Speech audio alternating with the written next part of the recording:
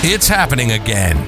Welcome to Work Cookie, a CBOC podcast. As we broadcast around the world, get bite-sized morsels and tidbits from our industrial organizational psychologists, other experts, and the latest research on the workplace to boost your organization's effectiveness. Sign up now at cboc.com. That's SEBOC.com to engage with our community, gain a sense of belonging, access our other media, and get rapid advice from our experts. Would it be a bad idea to make your most challenging workplace problems go away?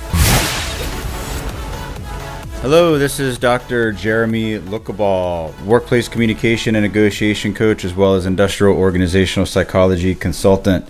In addition to cboc.com that you just heard, you can also visit my website at turnboot.com. Also on the panel today, we have Sarah Smith-Berry of Frigo Consulting. Sarah is a psychometrician, veteran advocate, consultant, and modern stoic. Also, we have Tom Bradshaw, voice and speech coach, and a damn good actor at that. He is the leading voice and speech coach for the industrial organizational psychology community. And we're honored to have Dr. Destiny here. Welcome, everybody. This is our weekly get-together for IOs and all of the people who care about others and work in industry. HR, we've got recruiters online, and we're really glad that you've joined us today. And Jeremy, you've brought us a really interesting topic today. We want to talk about how to bring back the rich value of a job description. And, you know, I've been looking at job descriptions. I've been talking to people about job descriptions. And what I'm being told is, you know, when they take the job, first of all, usually it's not really descriptive of what the job could potentially be. And then they're telling me, you know, 6 months or a year, they have that review. And they look at the job description and they actually look at what they're doing, and they're two different realities. You know, the job may have morphed, and especially now as we're really sort of starting to embrace the remote and hybrid workforce, none of us truly know how our jobs are going to transition. So, you know, let me start out with, like, first of all, why this topic? And then second of all, how the heck do we navigate this now? Yeah, there's a lot of things that I think can be done with the job description, be way beyond simply the hiring process. Usually, if someone's if a job description is about 6 months old, it's a good idea for a company to at least consider, should we have the supervisor and the employee look at this again to see if it needs updating or changed.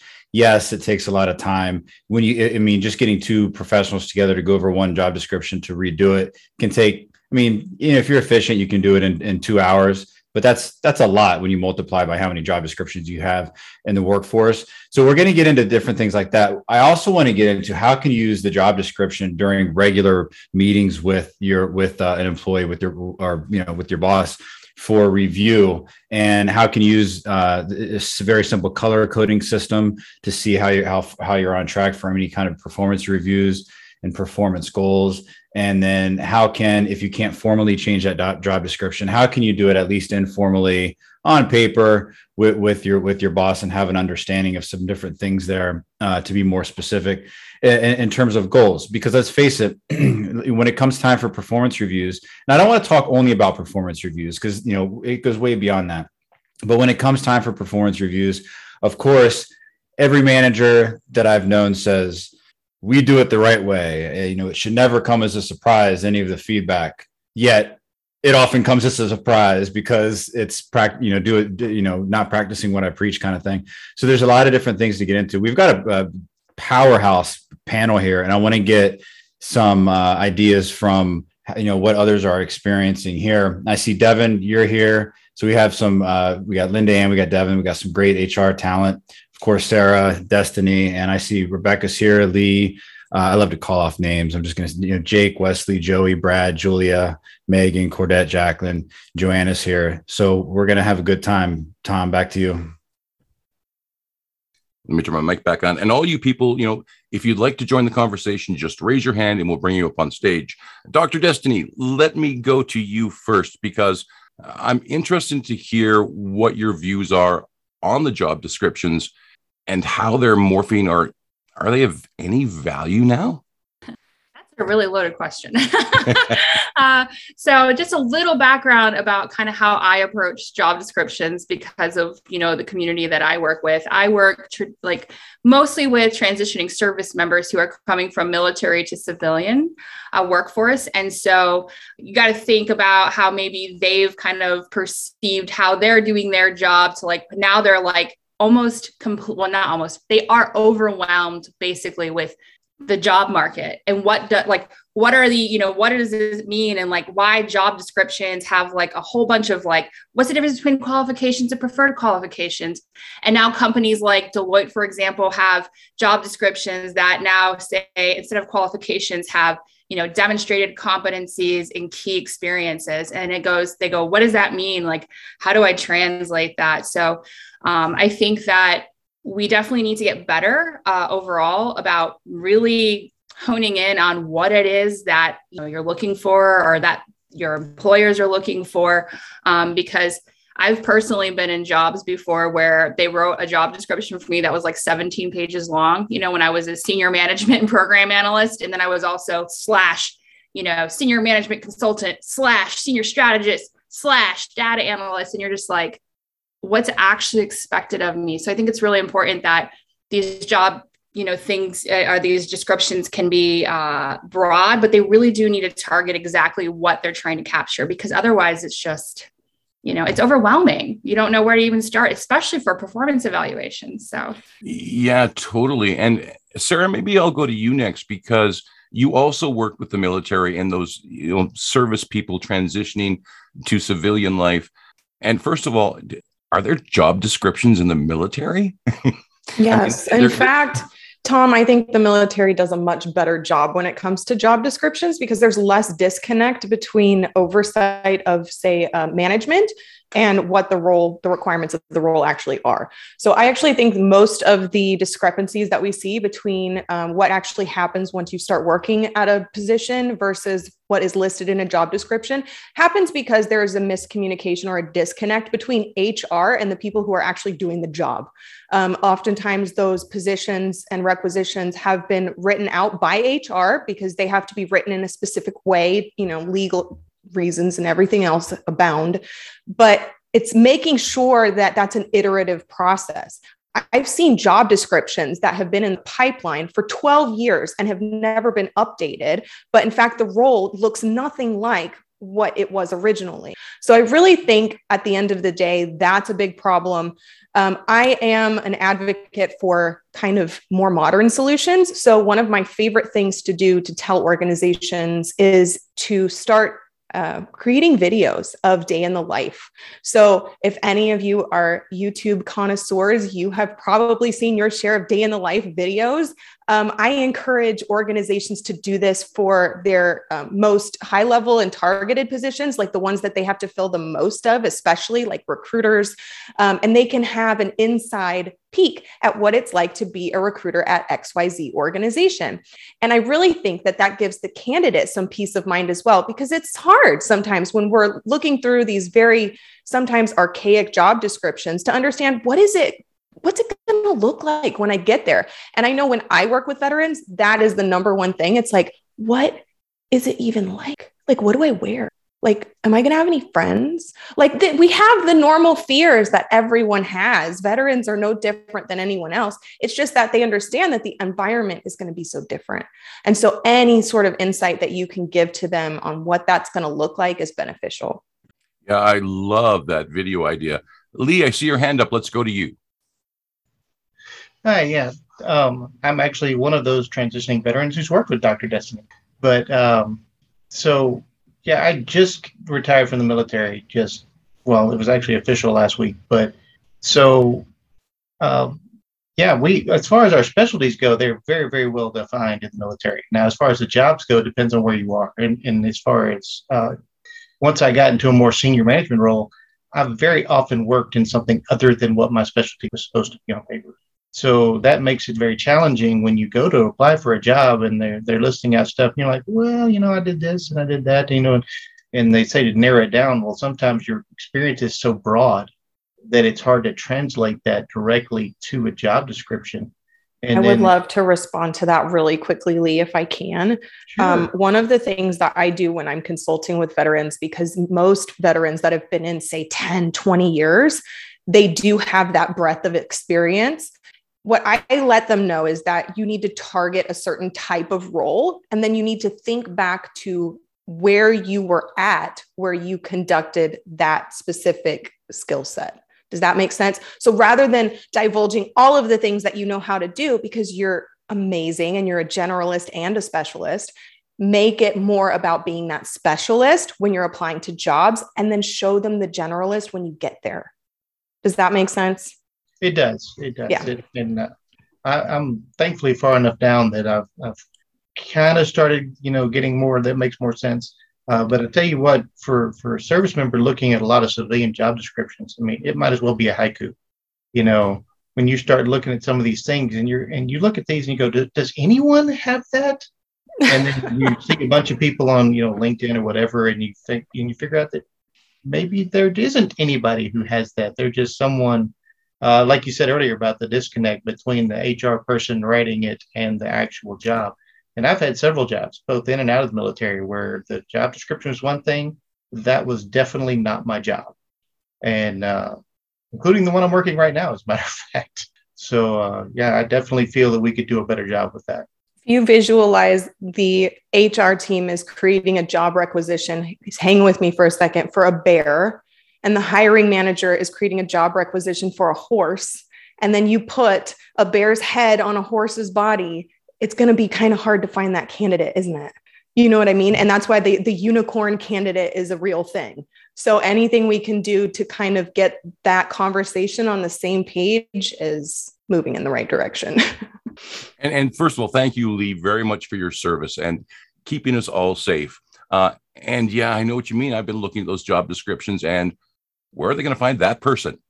Devin, let's go over to you. Thank you. So I wanted to write on that note.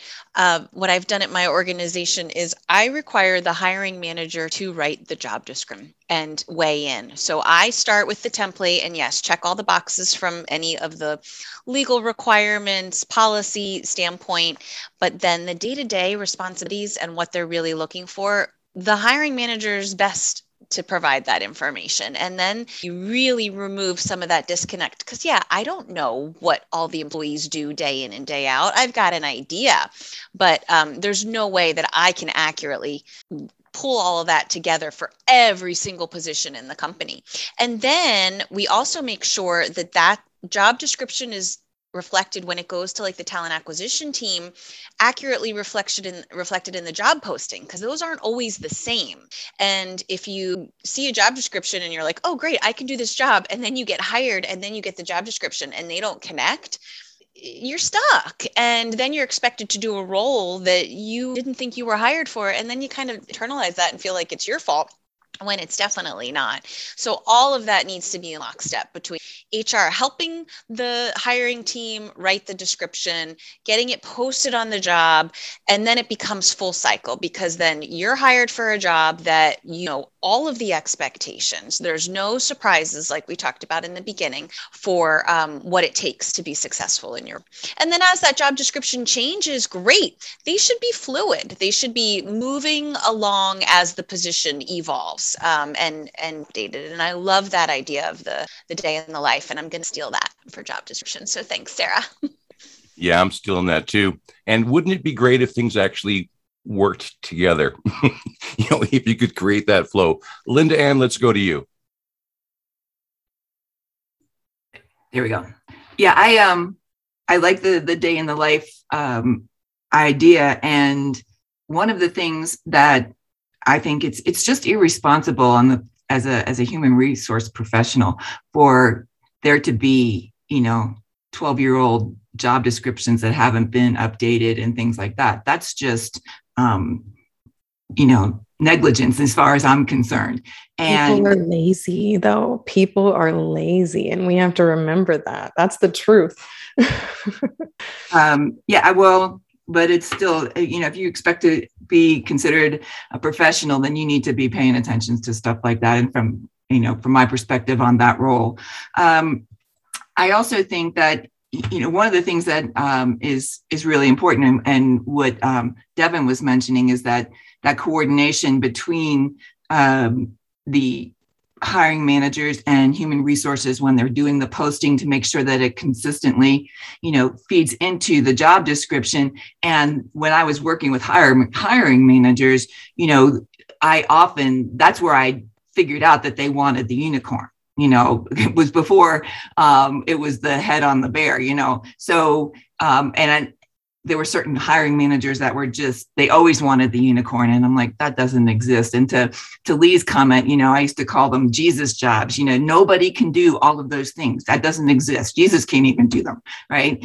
But I think that it's really what I would do with individuals, whether they were working with me or others, as they were being onboarded and trained, I had them keep their job description next to them. Right.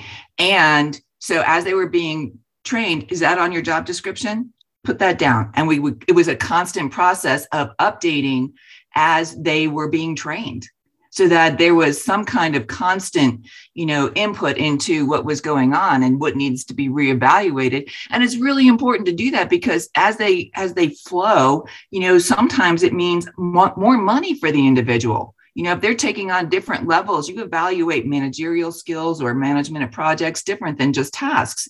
So it's a criteria that really falls on HR, and the expectation from everyone should be that they're doing that. Yeah, agree 100%. Rebecca, I see your hand up. We're going to come to you next. But Cordette has put something in the chat that I just want to bring everyone's attention to. Input from employees performing the job would be really useful for the job description, because many times, some of those jobs are once a year and some are a lot more frequent. So I think that's a great comment. Thank you very much, Cordette. Rebecca, let's go to you. Thank you. So, something that, I want to bring up, because, we're talking about the importance of involving hiring managers, employees, and, this idea that the job description needs to be adaptive and this iterative process. And, the best way to do that is something called a job analysis, which is a systematic way of evaluating both the day-to-day duties of the job and also maybe critical duties of a job, but not necessarily things that are performed day to day, but are still really important. And then additionally, the knowledge, skills, and abilities required to perform the job. And, to do this entails multiple data collection methods, so reviewing archival records. So that would include things like previous job descriptions, maybe training or policy handbooks, and then something called the Occupational Information Network, also known as ONET, which is a database that, by the government that is really great because it has information on all sorts of different jobs and the education required and duties required and all of that.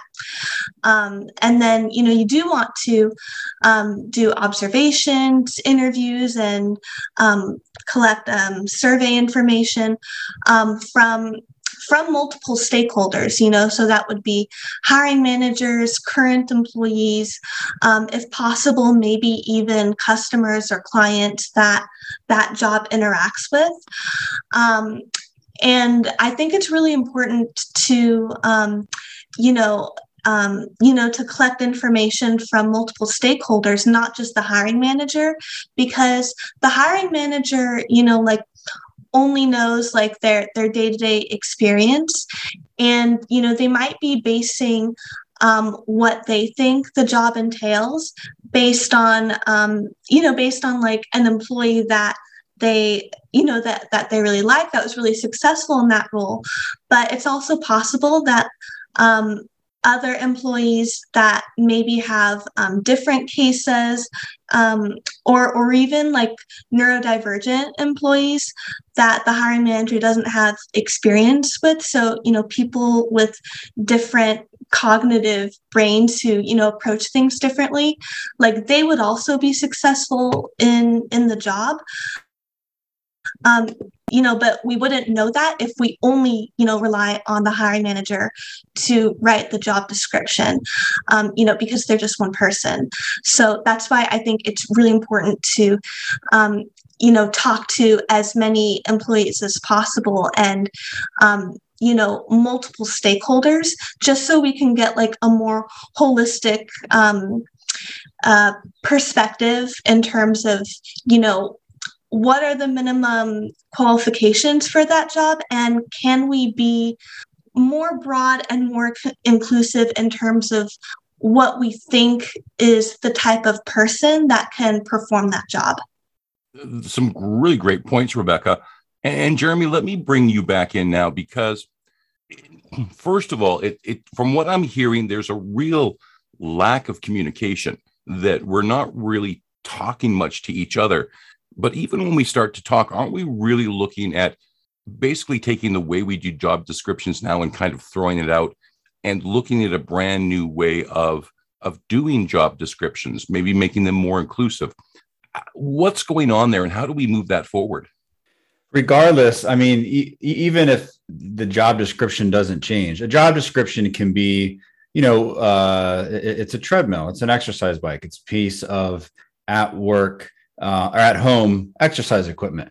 What happens if you get a treadmill or exercise bike? Think about the time alone. You're getting pumped up, the stress relief, all the benefits that come with exercise, releasing of endorphins, lower blood pressure, goals, feeling on top of the world. You get that, and then it becomes the place where you hang your laundry and you don't use it and nothing happens. It's there. It's always in the back of your head, but you never use it.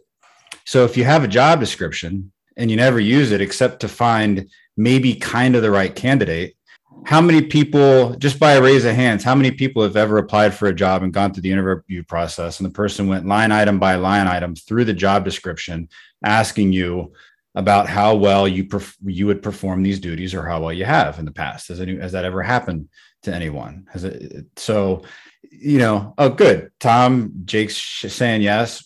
For my, I've never really known that to happen. So it might not happen as much, line item by line item, really focusing on that particular job description, going through that job description during the interview process.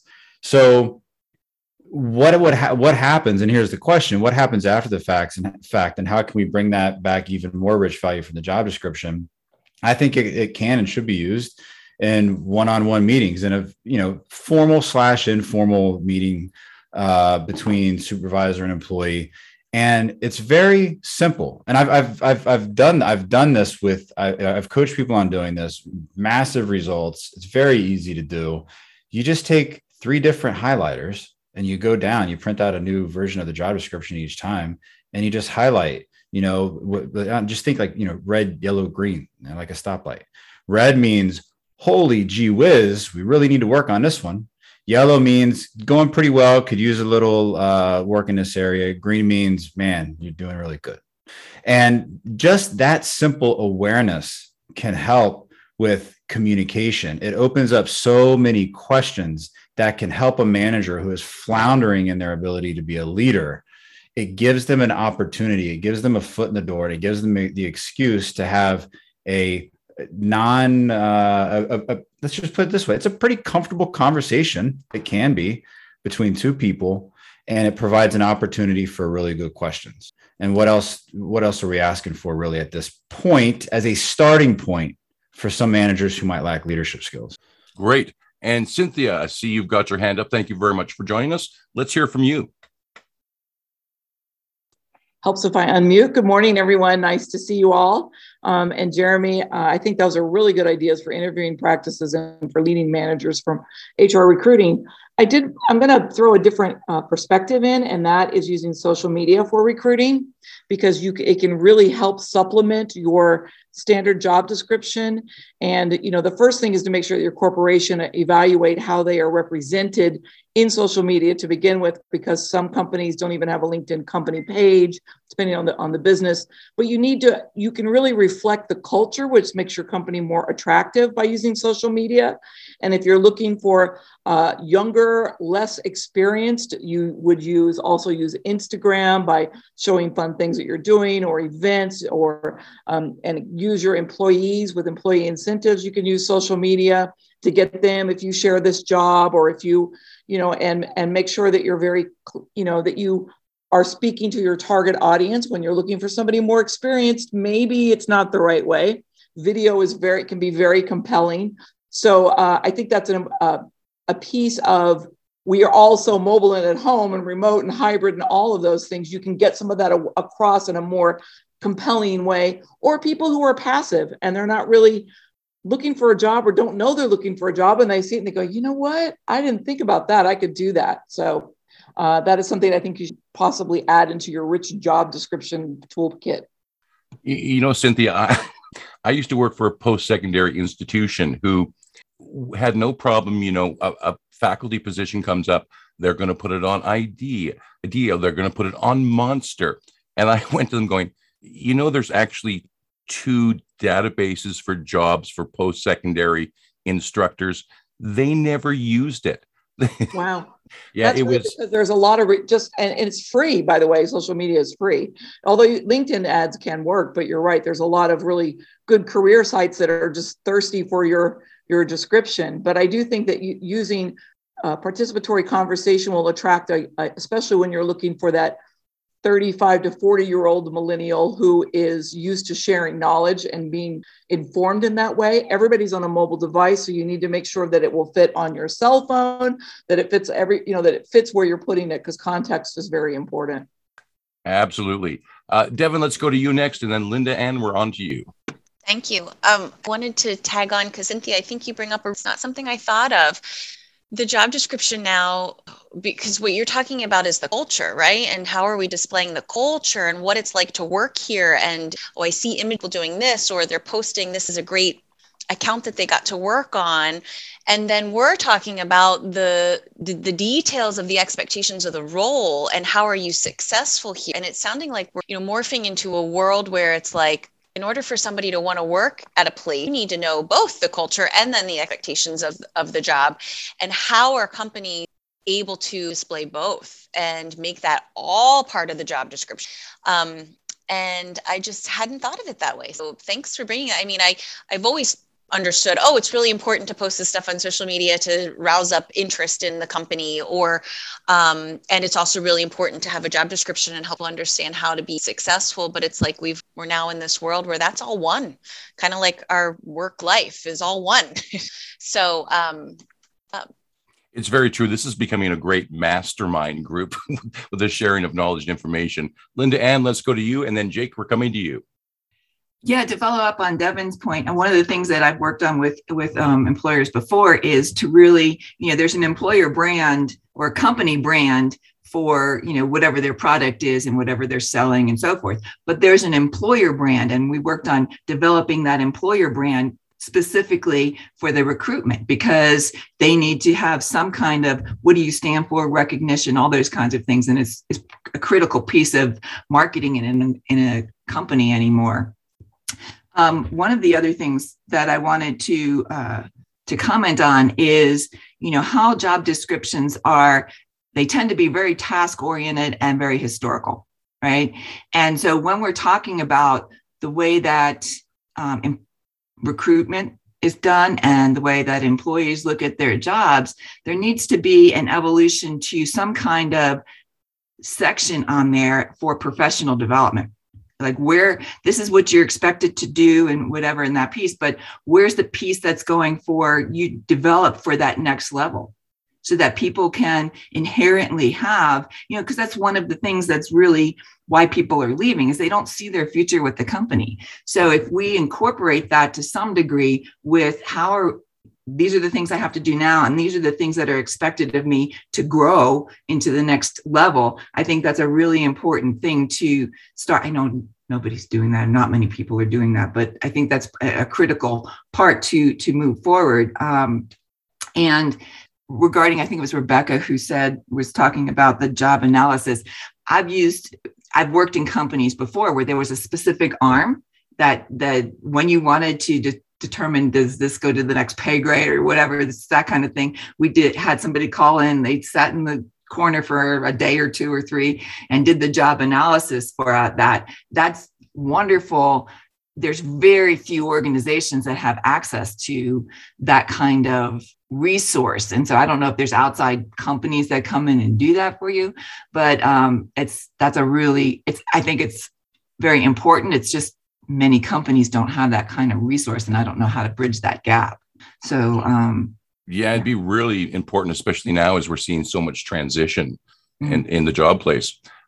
Jake, let's go to you next, and then Cynthia, we'll come back to you. Sure.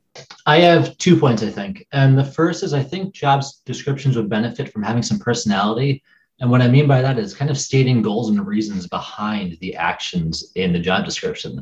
Don't just say you'll be, stocking the store. Explain why it's important for that person to stock the store. And the second thing is I think employee attraction gets in the way of detailed and honest job descriptions. I think almost everyone that writes job descriptions leaves out the negative aspects of the role because then people won't apply to it.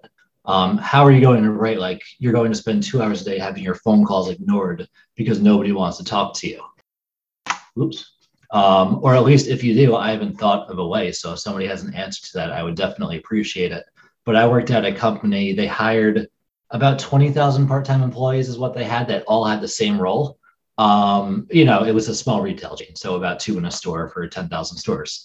And those people had to take out the garbage, sweep, things like that. None of that was on the job description because you would get fewer applicants. And I think that's a large issue. So if anyone has an answer to make those tasks sound enticing, I would appreciate the advice.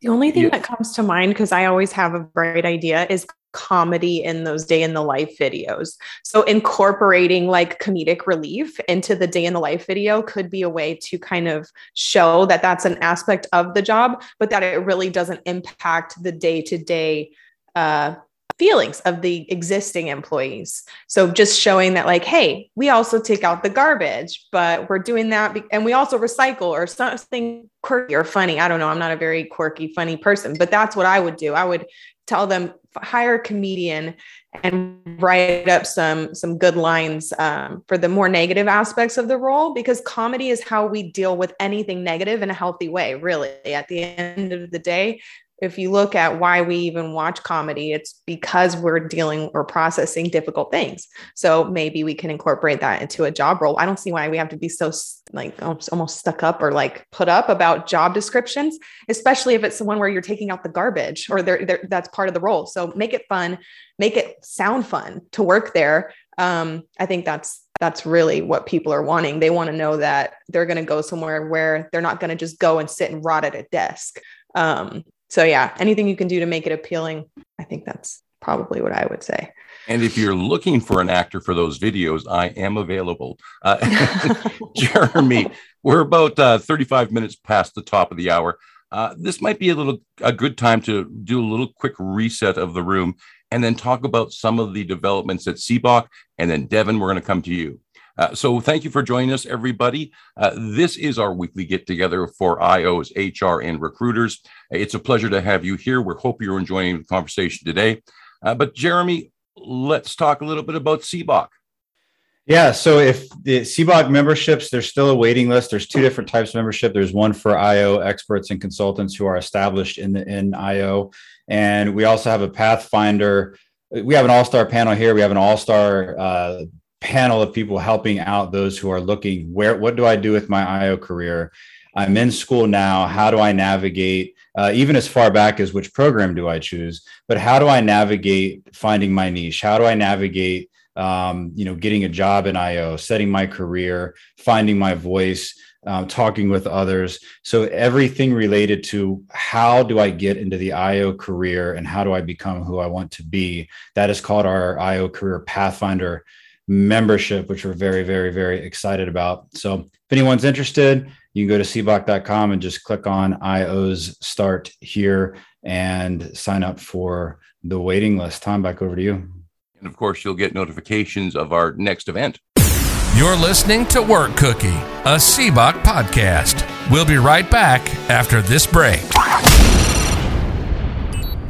Turnboot. The name is not elegant. Neither are the issues that organizations face. Led by a PhD in industrial organizational psychology, you can rest assured that the highest standards and latest in workplace and human behavior science will be used to get your organization results with a tailored plan specific to your workplace needs. Truly helping others, integrity, positive impact, and getting results. That's what we stand for. That's Turnboot Organizational Excellence. Welcome back. You're listening to Work Cookie, a CBOC podcast. Devin, let's go to you. Oh, Tom, I was just clapping when you said you were available for hire. I wasn't raising my hand. Well, how come you were the only person who was clapping? So, Rebecca, let's go to you. Just going back to, I think it was Jake Vasello's point of, of finding a way to, make descriptions like, taking out like the trash more fun. I would say, the key to getting people to apply to those roles. I don't really think it's about making it fun. I think it's just about being straightforward and honest with people, and also, having higher compensation, if there are a lot of tasks that are unpleasant, because for example, sanitation workers, that is an unpleasant job, and people going into it know, there's also some compensation that is tied to the unpleasantness, just because I think that if we if we focus on how can we make it fun and creative, then that could maybe turn into just being people being misled, and I think the number one thing is when people are looking for jobs and reviewing job descriptions, they're not looking to have a good time, there's Netflix for wanting to be entertained, they're looking for an honest description and idea of what are the day-to-day tasks, and does my background fit this? I think that's really interesting, because when I'm talking to people, they're telling me that the job description has very little to do with the job. So how do I get an idea of what the job's going to be when those descriptions aren't accurate? Linda Ann, let's go to you. Yeah. So just to comment on, all jobs have some things that are kind of untenable about them, but that's life, right? But what's really important, I think, and one of the reasons, one of the key pieces when we're talking about millennials and Gen Zs is they want to understand how what they do contributes to something of value, right? They want purpose. And so if they have to take out the trash, but they are connected to this is important. All of these pieces are important because ultimately what I do makes a difference somehow. That makes a huge difference in how they perceive their job. Yeah, I think that's a great insight. Cynthia, over to you. As a matter of fact, Linda, and you kind of touched on, and I think humor can be really a good, entertaining way, and it depends on the kind of job that you're going to do. But corporate social responsibility, if there is a value that you're saving, environmental issues are a very big deal to the world anyway. If there's some way you can tie it to something that the company is doing, that for every bottle that you collect, you get, the company will donate or give some sort of incentive that you're contributing to society and that the company is being corporately responsible. Look at all the boxes that Amazon sends. I know, Lord knows I've recycled plenty, but if they said you will be contributing to us helping cut down that footprint by being an Uber driver. I don't know, whatever it is. I'm just making it up, but I think that's a really good point. So, and authenticity and not lying and not totally fluffing out the job is pretty smart too. You don't want to be too misleading. Sarah, over to you. I'm going to push back a little bit and say, I don't know a single person that would not jump at having fun at work or enjoying work. But I will say that, there's different strokes for different folks. So what I would say is job descriptions are an opportunity. Any sort of job posting is an opportunity. It's an advertisement.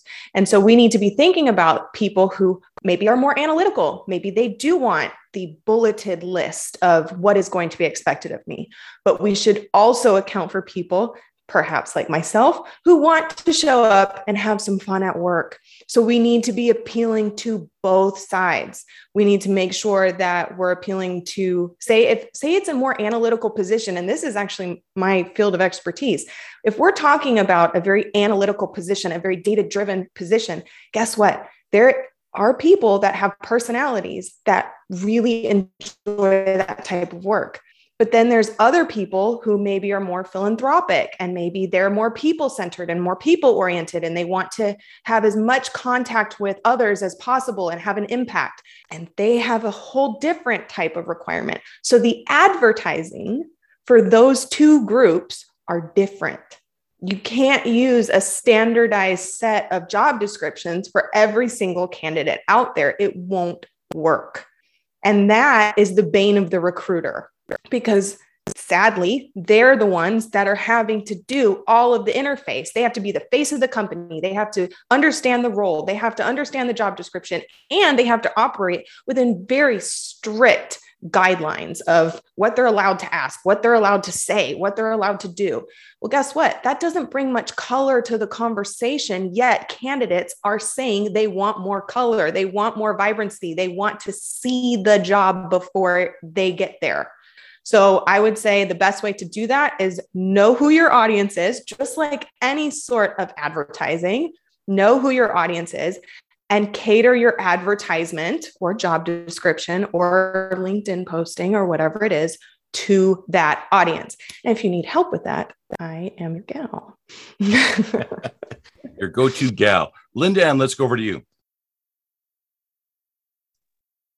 Yeah, I just, one of the things that I wanted to bring up is, especially when you're talking about, social responsibility and so forth. I don't know how many people here are familiar with what is out there now. It's considered a certified B Corp, and companies that are certified that way they focus on really what their contribution is to society and to their employees. And so there are a lot of millennials, and Gen Zs that they target specifically, B Corps, because they know that they're being socially responsible and have a clear idea of what their focus is, and they value their employees. And so that's just something to put out there. I know that not some people are aware of it and some people aren't, but it's really something to look into. And even if a company doesn't do the full certification, just looking at the criteria and thinking about what they can do better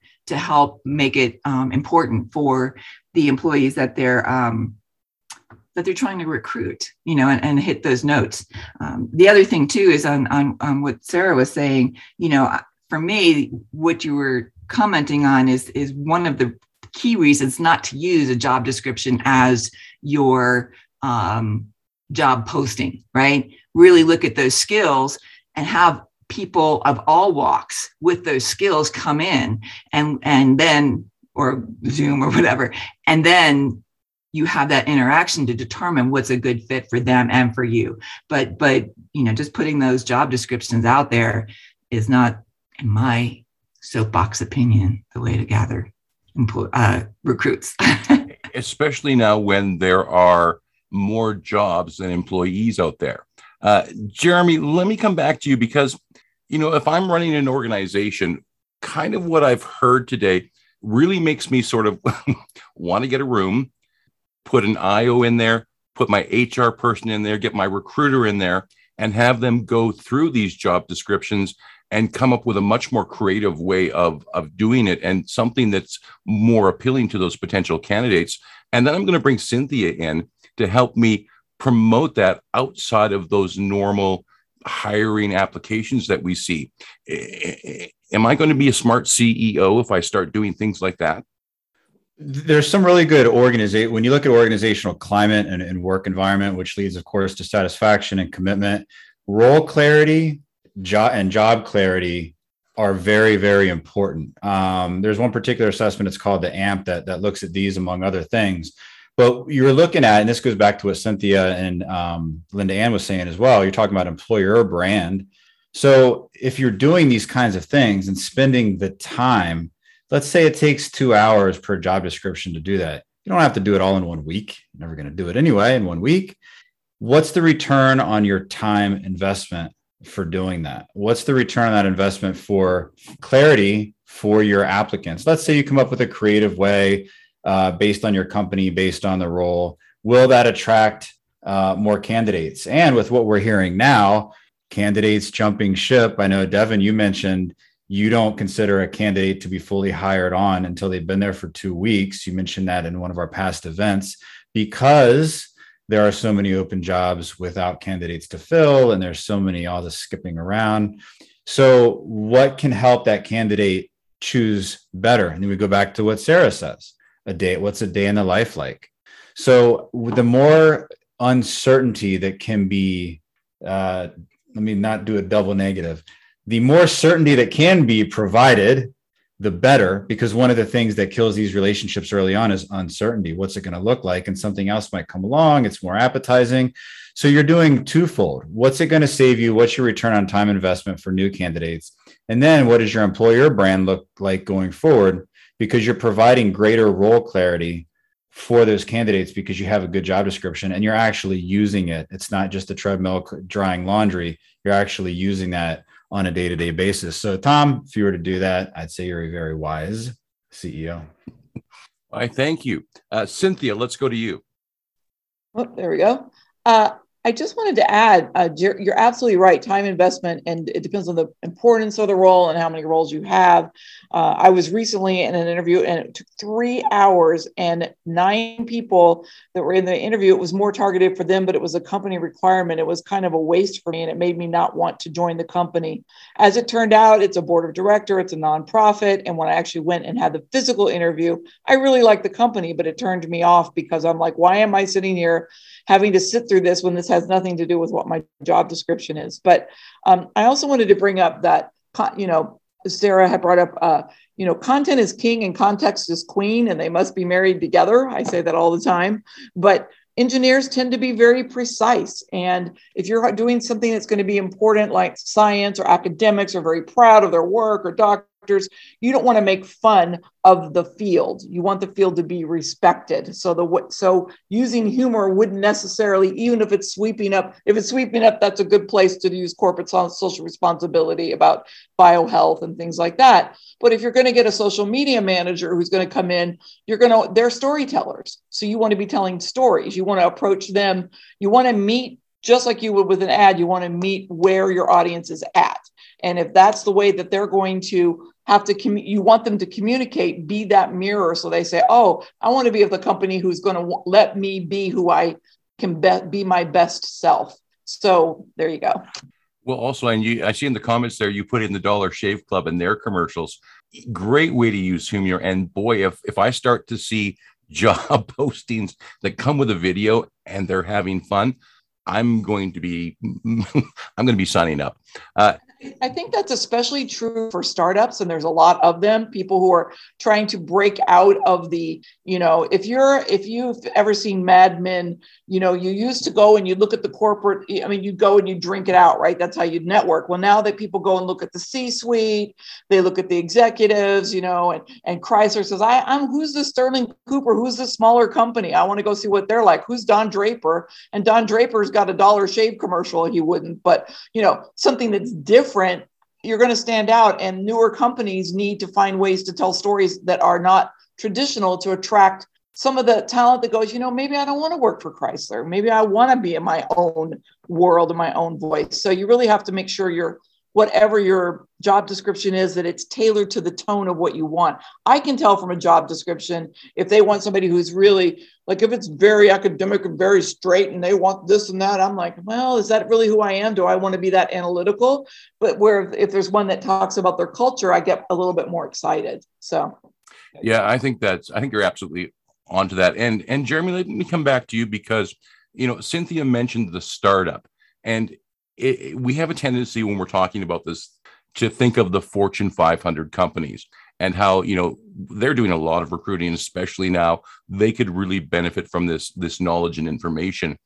But those startups, which are smaller, or even, the mom and pop operations that maybe have 10 employees, is this something that they want to grasp onto too, or is this something just for the big companies? What you say this, what exactly do you mean by this? Well, when I'm looking for employees, I want to recruit, maybe I do have a small hardware store locally and I've got 10 employees, but Steve's going to be retiring in a couple of months. It's time for me to start thinking about replacing him. Do I just want to put an ad in the paper and, I'll get some good candidates, maybe I'll find somebody? Or do I really want to put the effort in and see if I can attract not only just somebody, but find somebody who's going to be amazing in that position? That's an excellent question. And it'll come down to type of industry. It'll come down to job, how much, there's, for the job that you mentioned there, if you're talking about manager up and you're looking for some kind of longevity and you're looking for someone that can come in, you might want to put a little more in. Companies there's a lot of companies right now that are fully satisfied and aren't even in the mood, quite frankly, to budge from their standard process because they've accepted a certain amount of turnover, and they've accepted and they are actually okay with it. Which is okay. That's their business strategy.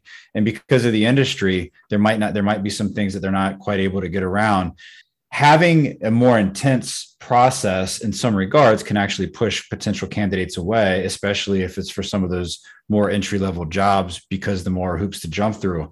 Some companies are looking for, the simplest way possible is the best way possible. It depends on the company, the industry, and what they're looking at. I mean, there's some companies in areas that are just on the outskirts of some cities that are actually bussing in candidates because where they're low on candidates, right? So they're starting to provide transportation. They're offering to pay transportation even for when they come to work. So there's, you got to determine what do you have in terms of labor power and labor hours and where you're going to put that. On the other hand, so you're mentioning startups. Startups are interesting. And that's going to come down to candidate preferences. There's some candidates who love and will not go anywhere else except for these Fortune 500, getting out to the 1,000, even 5,000 companies. But there's also the startups. Startups are interesting because they don't have to follow the rules that have been established forever and ever, because they're making their own rules as they go along. The experience can be created between the people that are in that startup. So you're actually considering a greater culture add when you have a candidate. Normally, when you add a candidate to any company, the culture changes. But if you have a company of a very strong established culture, a little bit hard to budge, especially when you're talking about 1,000, 2,000, 10,000 employees, it's a little harder. But in the startups are interesting because each person has a greater degree of a culture add, meaning they're going to change that culture. And that is when it's really important, because you're not just talking about someone coming in and doing a job really well. You're coming in and they're going to impact that culture, that everyday lived experience for the other people in that particular startup.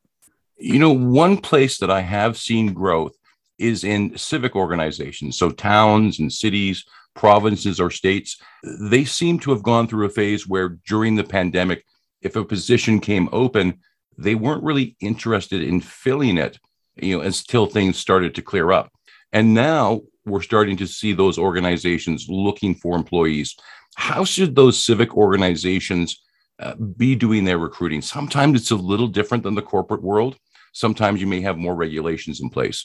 So what can they gain by listening to this discussion today? Linda Ann, it looks like you have a thought on that one. And if you don't, we're going to make you have one. I do. I had a friend about 6-8 months ago. She was looking for a job and she applied to, a municipality. And, not only did she get, you go through the bot to get in there, and then she had to fill out a form, and then she had to, interview, read the answers or answer these questions in a video. But no personal interaction whatsoever. And I'm thinking, how is that advantageous? Somebody has to actually sit and listen to the answers.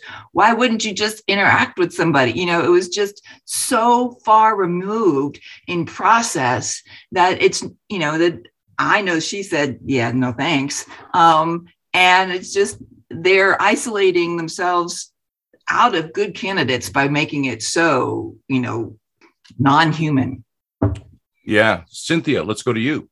I have to tell you, I actually just did. I've been interviewing, obviously, even though I'm doing this. I've been looking at some opportunities that were hybrid, that weren't necessarily full-time, but were hybrid or whatever, just looking for clients and testing out the system. And it was for a hospital, and I did a video interview, and it was so bizarre. Now they give you a chance to, most of it is not timed, and they give you a chance to record and re-record. But I thought, this HR person has to watch all these videos. I mean, wow. And then how do you really know? Because I don't know specifically in context of what the questions, why they're asking me those questions or what they are looking for. And sometimes people do better on an audition than they do in person. So when you get to record it, you're a little bit more controlled. So I think that's very bizarre. But God, there was something else coming to me. Wait a minute. I'm sorry. I got excited about the video thing, so forget it. I'll come back to you if I think of it, because I know you're trying to close. Yeah, video gets me excited too. And yeah, I'd hate to be that HR person watching those videos, because with my background, I'd just be thinking about, okay, you got to become a better actor if you're going to do videos for an interview. Jeremy, I see we're almost done. We're almost to the top of the hour. Maybe some final thoughts, and then what are we going to look at next week? Final thoughts are, I'm more impressed every single time with the talent, the thought processes, just everything in the background that comes out during these sessions. Man, I learn a lot. I know everyone else does. Next Thursday, 12 p.m. Eastern Standard Time. Our topic is how bosses can lead a team that doesn't want to be led by them.